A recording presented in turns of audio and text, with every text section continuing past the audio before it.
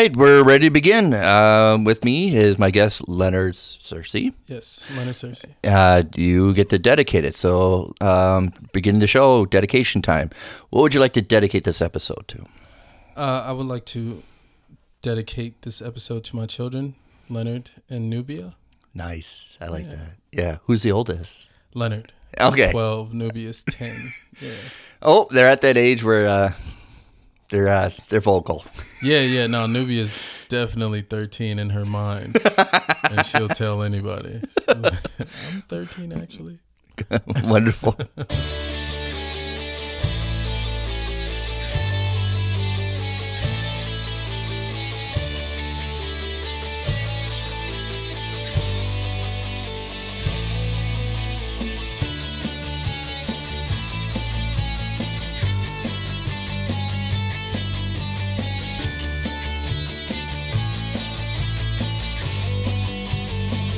All right, we're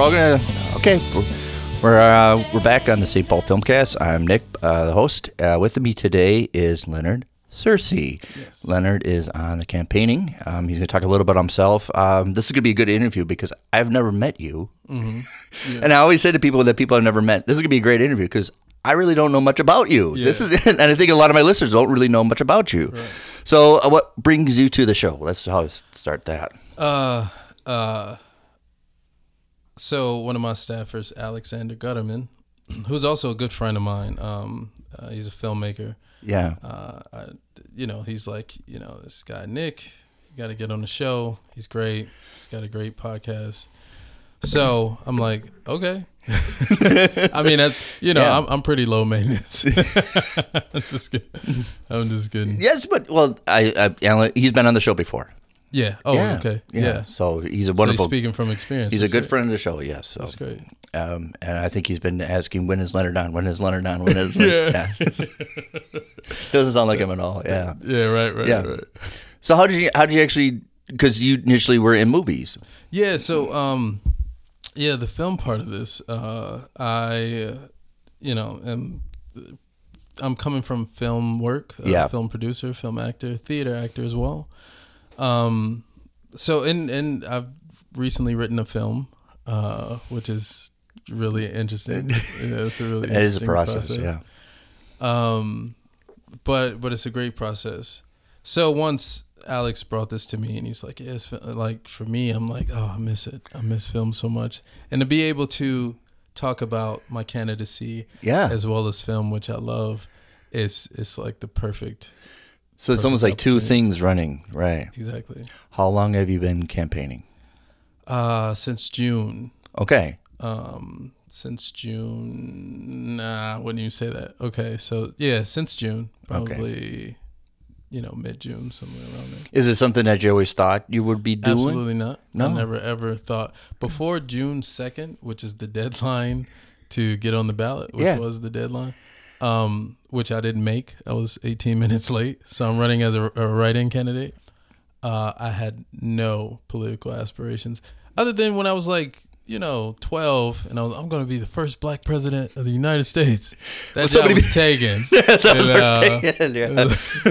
Taken. Well, second. How about that? Hey, yeah. There has to be a second. Right? But I think it's interesting because in Europe it's much more, here it's a little more accepted. Entertainers go political because there's a lot more in common. Yeah. There's a lot more, you have to do a lot of speaking, a lot of promotions, and like this, we're doing this right now. Mm-hmm. So there's a little bit of running parallel of what you do as a running for office and being in film. Absolutely. I mean, even as an actor, your job is to get to know people. It's to get to know society. You're always studying. You're always trying to figure out what people go through personally. So to be able to bring that, I think it's going to be very important. It's interesting because the benefit to running for state senate and winning and actually becoming that is a lot of your life is paid for you, right? Right. So then you begin to see, okay, well, if my life is paid for in these different places, when people come to me and they're, and they want, affordable health care, they want you know, access to just a better life in general. They've given me access. Who am I to deny them access to a better life? It translates very well. Look, I got a job, and I got help from getting my job. Right. What's wrong with me helping somebody else? Exactly. Find the avenues and the supports. Exactly. What area? What's the jurisdiction that you're running for state senate? So District 45 in Minnesota. That's it comprises of Crystal, Robbinsdale, New Hope, Plymouth, and Golden Valley.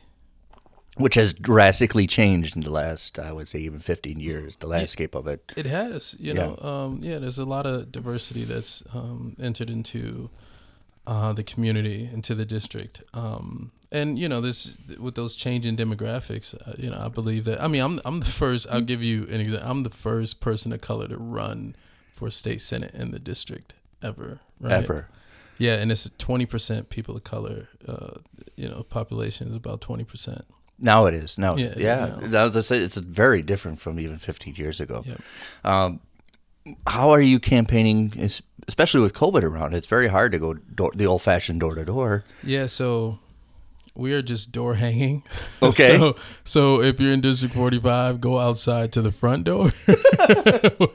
You know, most people go through their garage and they just get in the car and they leave. Yeah. But you know, if you go to the front door and you see that door hanger, that's what we got right now. All right. Okay. You know, it's that, and we're on social media, you know, connecting with folks, building, you know, community. We're trying to. We'll put the links on our information so people can find you. Yeah, that'd be great. You know, just trying to find innovative ways to navigate through these times. But yeah, it's been a great process. Like some of the times when I'm outdoor hanging, we actually run into people. So, you know, we got the mask on and we keep our distance and everything. You have a great mask. Yeah. But yeah, the conversations are always great. People seem like they're really excited for change, you know, for embracing diversity, for embracing new voices and new perspectives. And that's what I bring, you know, it's just a new perspective. So how many, you have a staff? Yep. And does anybody, does it accumulate? Like, how did you round up your staff? How'd you? This is so funny. Like, all the main people that I got in the beginning, they're all filmmakers. Right? The thing about filmmakers, though, the thing about us is filmmakers, people in film. No matter what job you do, they're some of the hardest working people in any profession. A couple of years ago, I wouldn't understand because I've been on the outsider looking in. I always watched movies. I love critiquing movies. I never participated in actual movies. Yeah. In the last couple of years, I've actually been on sets doing PA work. Okay. And doing and you're catering. PA, so. Yeah, catering. And I see the amount of hard work for people that probably aren't going to get paid. Yeah. That they do because they love it. Yes. Yeah. Yes. I mean, it's a people business, you know. I agree, yeah. You know, it's not really systems and corporate ladders and all that other stuff. It's really you have opportunities to make films with your friends, and you know, and they do really well. You know, Matt Damon and Ben Affleck. You know, good. Yeah, they're in the process of them making a great script. Yeah. Good Will Hunting. Good Will Hunting. Yeah. So are you telling me there's going to be a great documentary about this whole campaigning coming? Oh, that should be. You know what somebody just told me the other day, like, you know, because we're talking about different ways to just, you know, kind of marry the two. And for my particular platforms, we thought it'd be a great idea to make little short films that explain the process of the platforms. I think that's a good idea. And how they affect people personally. Because we have to think nowadays, and especially, you know, I'm a kid of the 80s, how campaigning is so much different compared to people going door to door. You have campaigns going to door. You have people with clipboards knocking at doors, and you have people driving their vehicles around and honking horns. That's gone. You're going to have you have to think creative, maybe how YouTube, maybe on social medias, and a constant, not even just television. Yeah. Not even TV. It's gone. I think TV ads are it's on. No, I mean, unless you somehow got, like, you know, voodoo commercials or something like that. Like, I really don't know how it will work, you know, from a TV standpoint.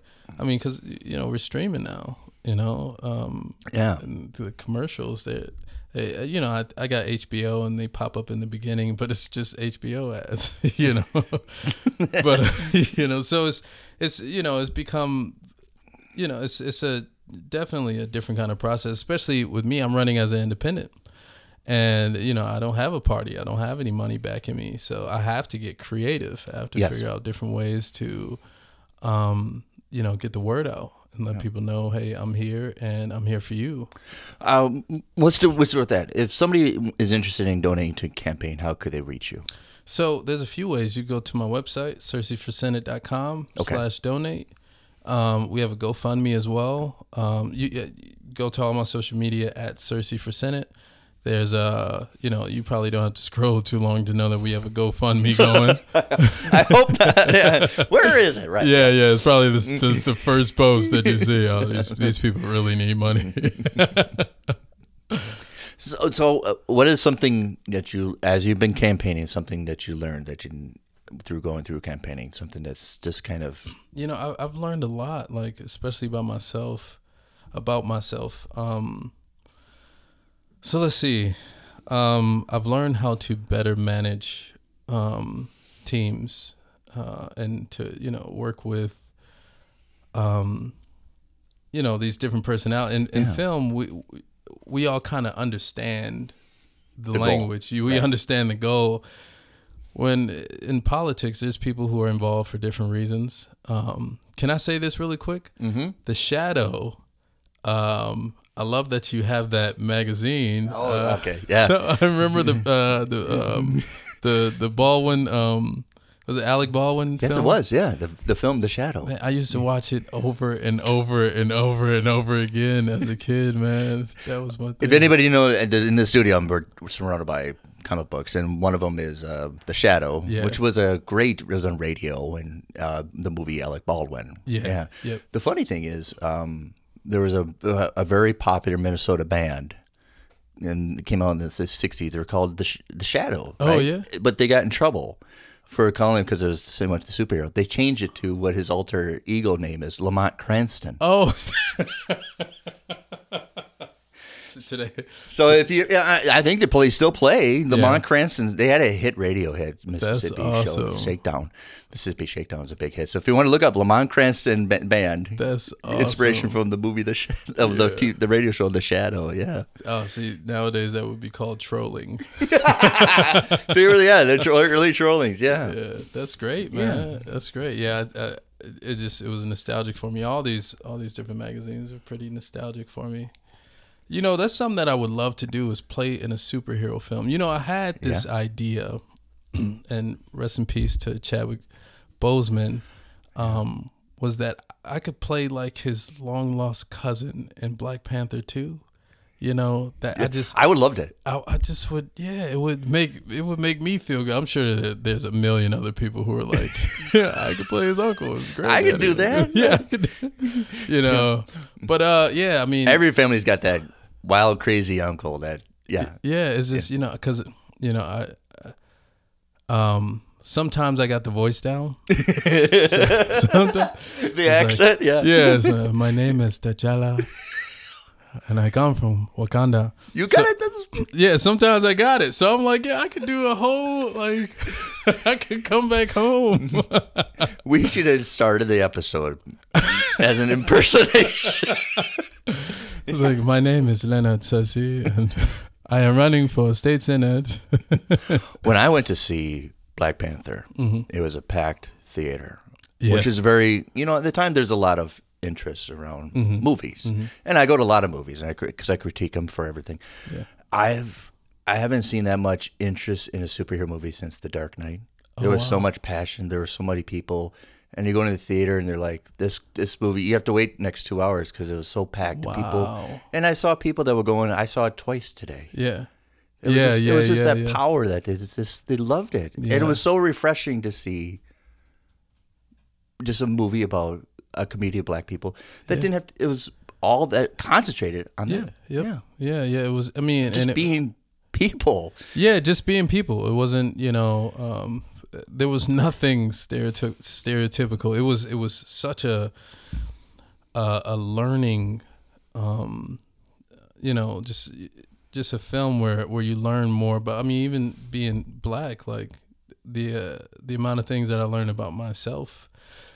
Yeah. One thing that I really appreciate about the film is when that film came out, what it did was it gave black filmmakers the opportunity to kind of be audacious with their filmmaking, and you know, because you know, it opened up markets, you know, stretched across the ocean where it's like, oh, we can make $1 billion from a film. People across the world will want to see how, you know, see our faces.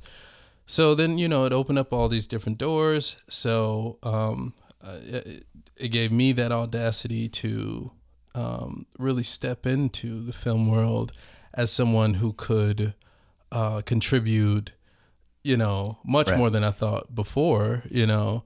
And then, as well as to be a writer, you know, I wrote I'm writing I don't know if I should say it, but I kind of want to. Well, if you do it has a working title. It has a working title. It's called Amadi, which is Igbo for free man. I think that I'm Igbo because I look a lot like Chiwetel Ejiofor. This is so bad. Chiwetel. Yeah, these are all my inner secrets. Yeah. But you know, and he's Igbo, so I'm like, hold on, maybe I'm from that tribe, you know. Yeah. But it's kind of a Black Panther meets Pirates of the Caribbean, and it's a story. I got tired of seeing slave films, you know, and I wanted to make a story about the would-be slaves who became pirates. Which actually did happen. Yeah. You know, which is fascinating because when you learn about history and then you realize, why didn't nobody ever told me this, right? Yeah. Or why do I have to learn about Tulsa in 1921 from The Watchmen? Nobody ever told me this. Right, exactly. Like, and there's people that live in Tulsa and go, I never heard about this ever happening. I was in class all 9th grade and 10th grade and 11th grade, a little bit of 12th grade, but I never learned this. Yeah, I think, so if you do your writing, do you have somebody in mind? Like some to play it, There's or do you just kind of insert it later? So Idris, if you're listening, like I got there's a part where you play the father, right? Father of Amadi. That's his journey. He's looking for his father. I this other film that I have that I finished writing. I'm doing the second draft. It's called Both Sides of the River. So of course, it takes place in Twin Cities. That one, I pictured me playing the main guy. Okay. Let's see. And then I have like friends that I imagine, you know, playing other people, you know, where I write these roles for friends. But, you know, like I got a friend, Don Maloney. And me and Don, we did a play last year called A Raisin in the Sun. At Lyric Arts Theater, and Don, he would do this voice, and he sounded so sinister. He sounded. We should eventually have you guys do the show, and you do. And I do T'Challa. Yeah, he sounds like a villain. He said we could just make up a whole. It would be like one of those old-fashioned radios. You guys just simply said, "I'll be in the background." It's like no. It's like I am T'Challa. I am the Black Panther. No, but so he spoke in this voice. So when I wrote this character, his name is Gerald Fuller. He's a detective in St. Paul, and he's like, he's a bad guy, but he's my favorite character to write because he can. Like with villains, they have, you know, the best lines, of course. They're able to say anything they want to say. Basically, they don't. I learned that in writing class. Villains don't shut up. Yeah. They don't stop talking. There was a great old-fashioned comic book, Batman, and Neil Gaiman, the writer, was going to do that. He did this perspective of it's all an act behind the scenes. So you read the comic book, it was person who's dressing up for Batman. They're in the dressing room, and the Joker. They're going over the script. Yeah, and the Joker's upset. He's like, "Oh, you get the breakthrough glass come through. You got the best entrances, and then the guy dressing up as Batman goes, yeah, but you always get the best lines. Yeah. That's Here we go again. All right, we're gonna pit me with the right, the left this time. Last time I lost a tooth. That's okay. So it was all this fun play of what it's like to just rehearse the bits. Yeah. That's how it is. But I think it's hard for a lot of people because when you're writing, especially when you start writing, you have to write very convincing antagonists. Yeah. To the point where it almost makes sense. Yeah. I've drawn from. Oh, actually, that's so. I said that I imagined me. Actually, this is another film I imagined Idris on because it's a detective film, and one of the characters I drew from. You already got me now. Yeah. So speaking of Batman, no, but it's a detective film, and the character I drew from is Luther. So from the Luther series, Idris. From the TV series. Yeah, from the TV series. And I love the character. So this is it's a film where you don't feel bad for anybody. Especially and with Luther, he's that character where you love to hate him. He's that guy where you're like, dude, what are you doing? It's like you want something bad to happen to him until he makes something bad happen to himself, and then you're like, you okay? So that's kind of the character. That's who the character is based on. Yeah. When I did my comic book and I did my St. Paul detective pulp noir. Oh, did you? Yeah. When I did mine, I initially thought the whole concept was, I don't want a gleaming superhero good guy in it. Let's see if I can write one where everybody is rotten, and you can actually feel bad for them, even though they're all just rotten. Yeah. Let's challenge myself to see if I can make something that, even though they're all bad, that you actually have some kind of empathy for some of them. Right. Yeah. Yeah. I mean, that's the goal. I'm still trying to find that. I don't think actually, a lot of people like the story, but that was initially the story. It's like, I don't want this positive good guy gleaming all whitey, just it's boring. Yeah, I mean, with this film, I haven't seen anything like it. The one that I've written, and it's so funny. I don't know if this happens with a lot of writers, but so much of it came together by accident. It was kind of like, all right, I have this idea, and I have this full idea, and I know who the antagonist is going to be and the protagonist, and then all of a sudden, there's this opportunity for that to change. It's like, actually. Yeah. I can kind of flip this. I can, and who's this other person has an opportunity in here to actually. So it became this story where I don't want to give away too much, but but I don't know if we can relate to. It almost felt like the story is writing itself. Yeah, a little bit. Exactly. And I had that too, where it's like, all right, the story's telling me it's almost like I'm not in control. Yeah. I'll send it to you, man. I like that you said noir, because it feels like that. I'm a huge noir fan. Yeah. And TCM, Turner Classics, on Saturday night when Noir Alley is on, that's me. Yeah. I mean, L.A. Confidential is another film that I drew from. Really? It was like...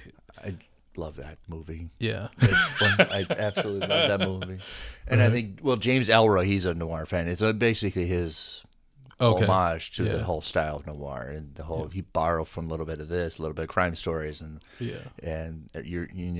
the whole concept of everybody be involved. Yes. An ensemble. Exactly. Yeah. So if there's anybody out there that's looking to fund a film, state senate salary isn't as much as you think it is. No, it's not. It's hard because when you're in a state center and you're like, well, we need a pay raise. It's hard to tell what'd you do? Well, I gave everybody else a raise. Yeah. It's kind of hard to sell that to the public. Yeah. What's the first thing you do? Well, we gave ourselves a raise. Yeah, exactly. And that's, and that's not what I'm in it for. I'm in it because, and another cause that I like to dedicate the show to is to the people who are out on the street fighting for change, for a better world for everyone, and the people who are including different folks into their own struggles, So my heart is out to you. My hat is out to you. My support is out to you. And again, for those who are in my district, once I'm elected, it's your voices that I'll champion in the Capitol. So yes, it's dedicated to you too. Wonderful. I think it's a good time to take a little break, and we'll be back with more with Leonard Searcy. Every day, we're surrounded by media. Books, movies, art, music, games, apps, podcasts, etc., etc. With this constant bombardment, it's easy to miss great media gems in the chaos. But fret not, you've come to the right place, my friend. I'm Jason, and I love media. I invite you to check out the Mixed Media Forest podcast, the podcast where I trudge through the forests of media to find hidden gems for you, the listener. Every episode of Mixed Media Forest is chock full of fun, reviews, nostalgia, positivity, news, rants, stories, and recommendations about all things media. Again, that's the Mixed Media Forest podcast, created on Anchor Podcasting app and available everywhere fine podcasts can be found. Give it a listen. It's what all the cool kids are doing.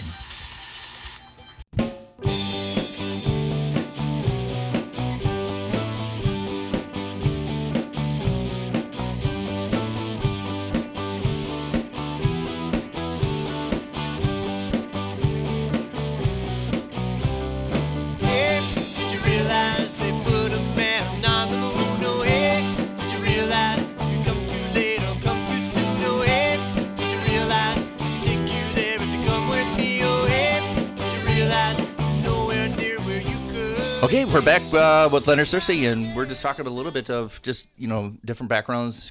Communication can be translated differently. I mean, I could say something, and it just gets lost in the translation, even though from different community and cultures. Yeah. Yeah. And it's something that I think you have to continually work at. Yeah, you have to. I mean, I think that's the issues, that we have with, police in the inner city. And that language barrier, right? So, and that's why people are saying, we want police who live in the community to police the community, because then they'll understand the language. They'll understand when I gave the example the other day. I'm from North Minneapolis, so when you're driving down Broadway and somebody crosses the street, before getting to the crosswalk, and you probably know what I'm talking about. Yeah, Some people who aren't from there, they're looking at it like, oh, this person has no respect for the law, no respect for this, and blah blah blah. But when you grew up around it, it's like, it's just how it is over here. It's just try to drive your car through the University of Minnesota campus without having some kid walk into the street with his headphones on because. Yeah, I mean it's the nature of it, right? Exactly. Yeah. So then those cultural barriers, what ends up happening is, we have this, people fear or sometimes hate what they don't understand. Yeah. So there's this immediate, judgment that, this person doesn't respect, whatever, this person doesn't care about me, or, and we internalize their actions. It's like, no, it has nothing to do with you. This was happening before you came, and it'll be happening after you leave the city, And so, and I used to be a referee, and I did inner city football. Okay. A referee at inner city football. Right. And it's very different. Mm-hmm. It's not good or bad. It's just very different how it, when you do inner city football, there's like 5 barbecues going. Yeah. Hey. And then, can we do that right now? And then at halftime, it's like, are you doing it right? You want a burger, man? Yeah. Don't lobby me. Come on. Hey, keep it fair. Yeah. I know that the logo is burnt underneath it's branded underneath the burger. I did one game and it was like halftime, and I had a dad who was barbecuing. He goes, I noticed you haven't called holding on my team yet. Let me go ahead and put this on. Are you looking for a burger? Yeah, let me put this on your plate really quick. You are a nice guy. You are a nice ref. Yeah, I mean, it's when we begin, and it's interesting too, as someone who's black, living in Minnesota, where we're a small population here. We're kind of densely populated around one another, but in all sectors of our life, a lot of times there are white people who occupy, spaces as our teachers and as our male men, or as our, when we got to go see the whatever kind of government sector, and most of the time business sectors too. I think it took to me to get to college to have my first black teacher, black instructor. Mm-hmm. I never had one until college. Mm-hmm. I didn't have mine until high school when I went to North, and I was only at North for a little bit, and I had two, and at that school I got straight A's. It was the only school I ever, I got straight A's, and it's a huge difference. It's a huge difference. I think, again, it's a little bit of, like I said, it translates. There's a lot of get it done. And, well, you're pressuring one student, and how are you going to not release the pressure on other students and stuff like that? Well, if I could say one thing that's really important when we look at the issue of diversity, we tend to individualize, our struggles. What's important to note is that when it comes to diversity, it's not just color, that's not just part of the struggle. Gender is a part of the struggle. Ageism is a part of the struggle. Sexuality is a part of the struggle. Disabilities is a part of the struggle. The same mind that would deny someone because of the color of their skin is the same mind that would deny someone because they're a woman, or because, they're hard of hearing, or, because they're in a wheelchair, or because their sexuality. I like to share because it relates to movies, but when Richard Donner did Lethal Weapon, and he was casting it, he got Mel Gibson first, but then he needed to look for the old, crusty, retired police officer, right? And he's auditioning, and he goes, all of a sudden, Danny Glover showed up, and then he goes, well, Danny, this is great, but the script didn't ask for a black guy, and he goes, it asked for an old, I'm a man, it asked for an old, retired, I'm old, and I think it flipped on, and Richard Donner is very open. He goes, how narrow-minded of me. It just asked for an old guy. In my mind, I saw someone white. Yeah, and it didn't specifically. Why did he need to specifically say it? Because it's amazing how that flipped, and it flipped for him right there. That little light switch of just Danny Glover showing up for audition, and it's a classic. I mean, it's something that, now there's a TV show from it. I mean, they've made 4 or 5 Lethal Weapons, and now they have a series. It's it was a perfect situation, and kudos to Danny Glover for and if I remember the story right, even Danny Glover's agent's like, well, they're not asking specifically for, they're asking for a guy. Oh that's great. That's fantastic. And I think we're little bit getting into that point where it says a casting call of a black. You don't need to be specific. It just says a guy. Mm-hmm. Well, or a girl, or don't have to just bring it in. Exactly. Yeah, I mean, it's. I like to call this the change generation. We are a part of this generation that is making change, where we're bringing along everybody. There's a lot of different issues that we're fighting against that weren't always issues. Right. Racism is relatively new. Like it's a pretty new idea and concept. There's always been, that sense of rivalry, tribism, but it's never been, I hate you because of the color of your skin, even though we're actually all of the same nation, we're all of the same tribe. I mean, it's so many different things in our culture where we polarize ourselves against, others, and we have to get out of that thinking in order to move forward in a progressive way, It's just it's interesting being in politics because you get to see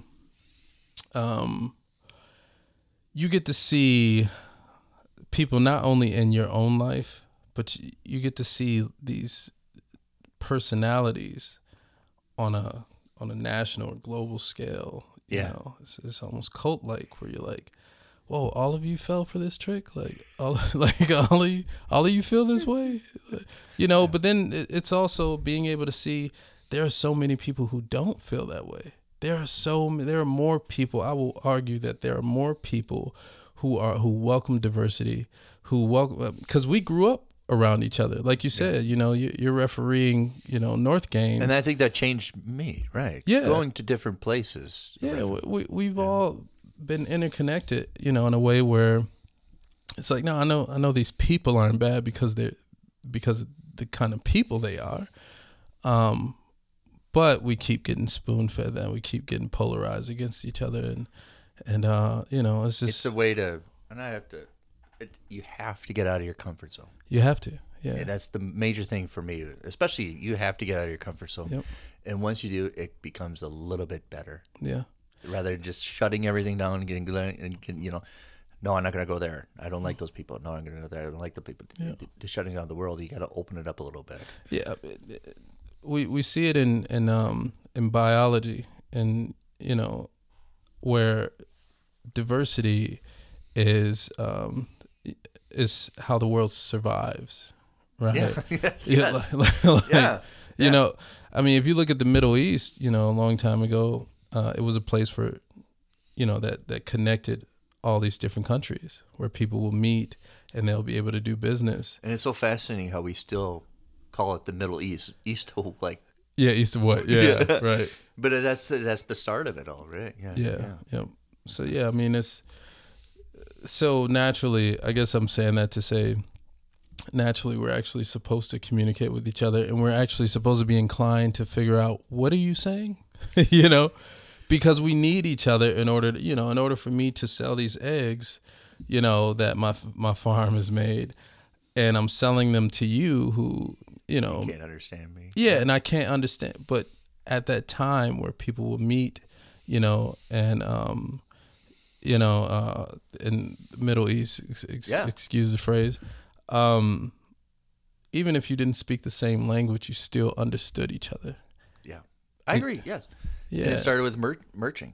Yeah. Yeah. Yep. And I think that, I don't know, I can't, it's a simple Google search, but I think the letter A, all cultures, all languages start with A. Oh. And okay. The reason why we think A is because when you sell cattle, that was the symbol. And then when you sell enough that you flip the head of the cattle upside down.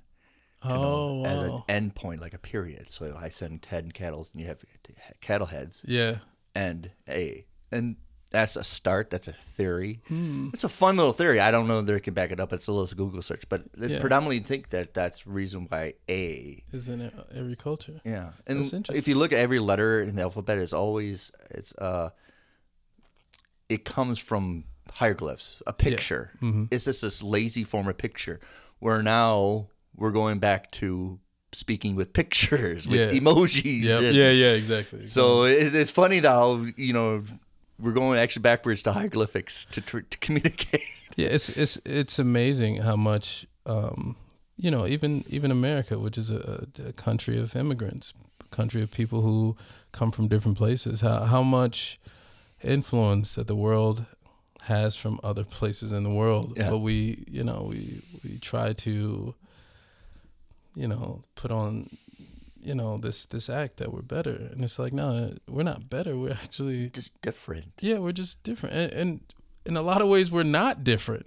It's just I agree. Yeah, as soon as I said it, I was like, well, yeah, like for the most part, we're not really different from each other. I remember when I was younger, and this is what kind of changed me about it, because I always felt like we're put upon and oppressed by all white people. Like, that just was the thing. Like, all white people felt this way. And then I forget who it was that told me this. It was probably my brother. And he said, when you go to Dairy Queen, is it only black people who are there? And I'm like, nah. He's like, right. He said, is it only poor people who are there? I'm like, I don't know. He's like, all people, poor, rich, black, white, whatever colors, we all really want the same stuff. We all enjoy the same things. We all end up in the same places, at some point. Some of us end up in places that other people don't go, but that's a lot less of the time. Yeah. But I also know when I travel for football, and you go to different schools, and how different they're still relatively the same kind of environment, same routines, same atmosphere. It's just a little bit different. Just a little different. And that's and I'm trying to communicate that it's all we're the same, but everybody's focused on all the little differences. I cook eggs. I scramble them. You like them over easy. Somebody else likes them poached. But they're still eggs. But they're still eggs. They're still eggs, and that's that's what I'm trying to communicate. Right? Because you serve it different, that means you're wrong. Right? Yeah, you're wrong. You only like them poached. Who likes them poached? Well, Leonard, I have to say this has been actually wonderful. Thank you. I'm glad you came. I learned a great deal. Yeah. Once again, before we cut the show, how can people find you again? CerseiForSenate.com. There you can learn about my platforms. You can donate. You can buy merchandise. And we distribute all over the world. All my social media handles is Cersei for Senate as well. Find me on there. It's great because even on my site, I even have my phone number. So if you have any ideas, things that ideas that you want championed, things like that, please give me a call. For you or something. Or any questions. Okay. You want to learn more? Yeah, that's good. Absolutely. Because you've been answering your phone. It's been going on. It's been going on. Which I'm glad that you're busy when you're It's good that it's a healthy busy, right? It's different, man. Like I've not had to, sitting here at a podcast. I just left a podcast right before this, and then ran here. And, in between the time, I'm communicating with my team and communicating with people who are trying to, ask questions and get in touch. And then what's the next thing? And it's a different kind of lifestyle. But, it comes with it. I have to say the St. Paul Filmcast fully endorses you for Senate. Oh, man. Thank you. So we'll give you absolute full endorsement. I appreciate that. Yes. So please gratitude. Look up to Leonard Searcy, and you get our full endorsement for the Senate. Thank you, Nick. Yeah, you're welcome. Thank you. As you know, it's not over till the guest says it's over. It is over. That is the best one.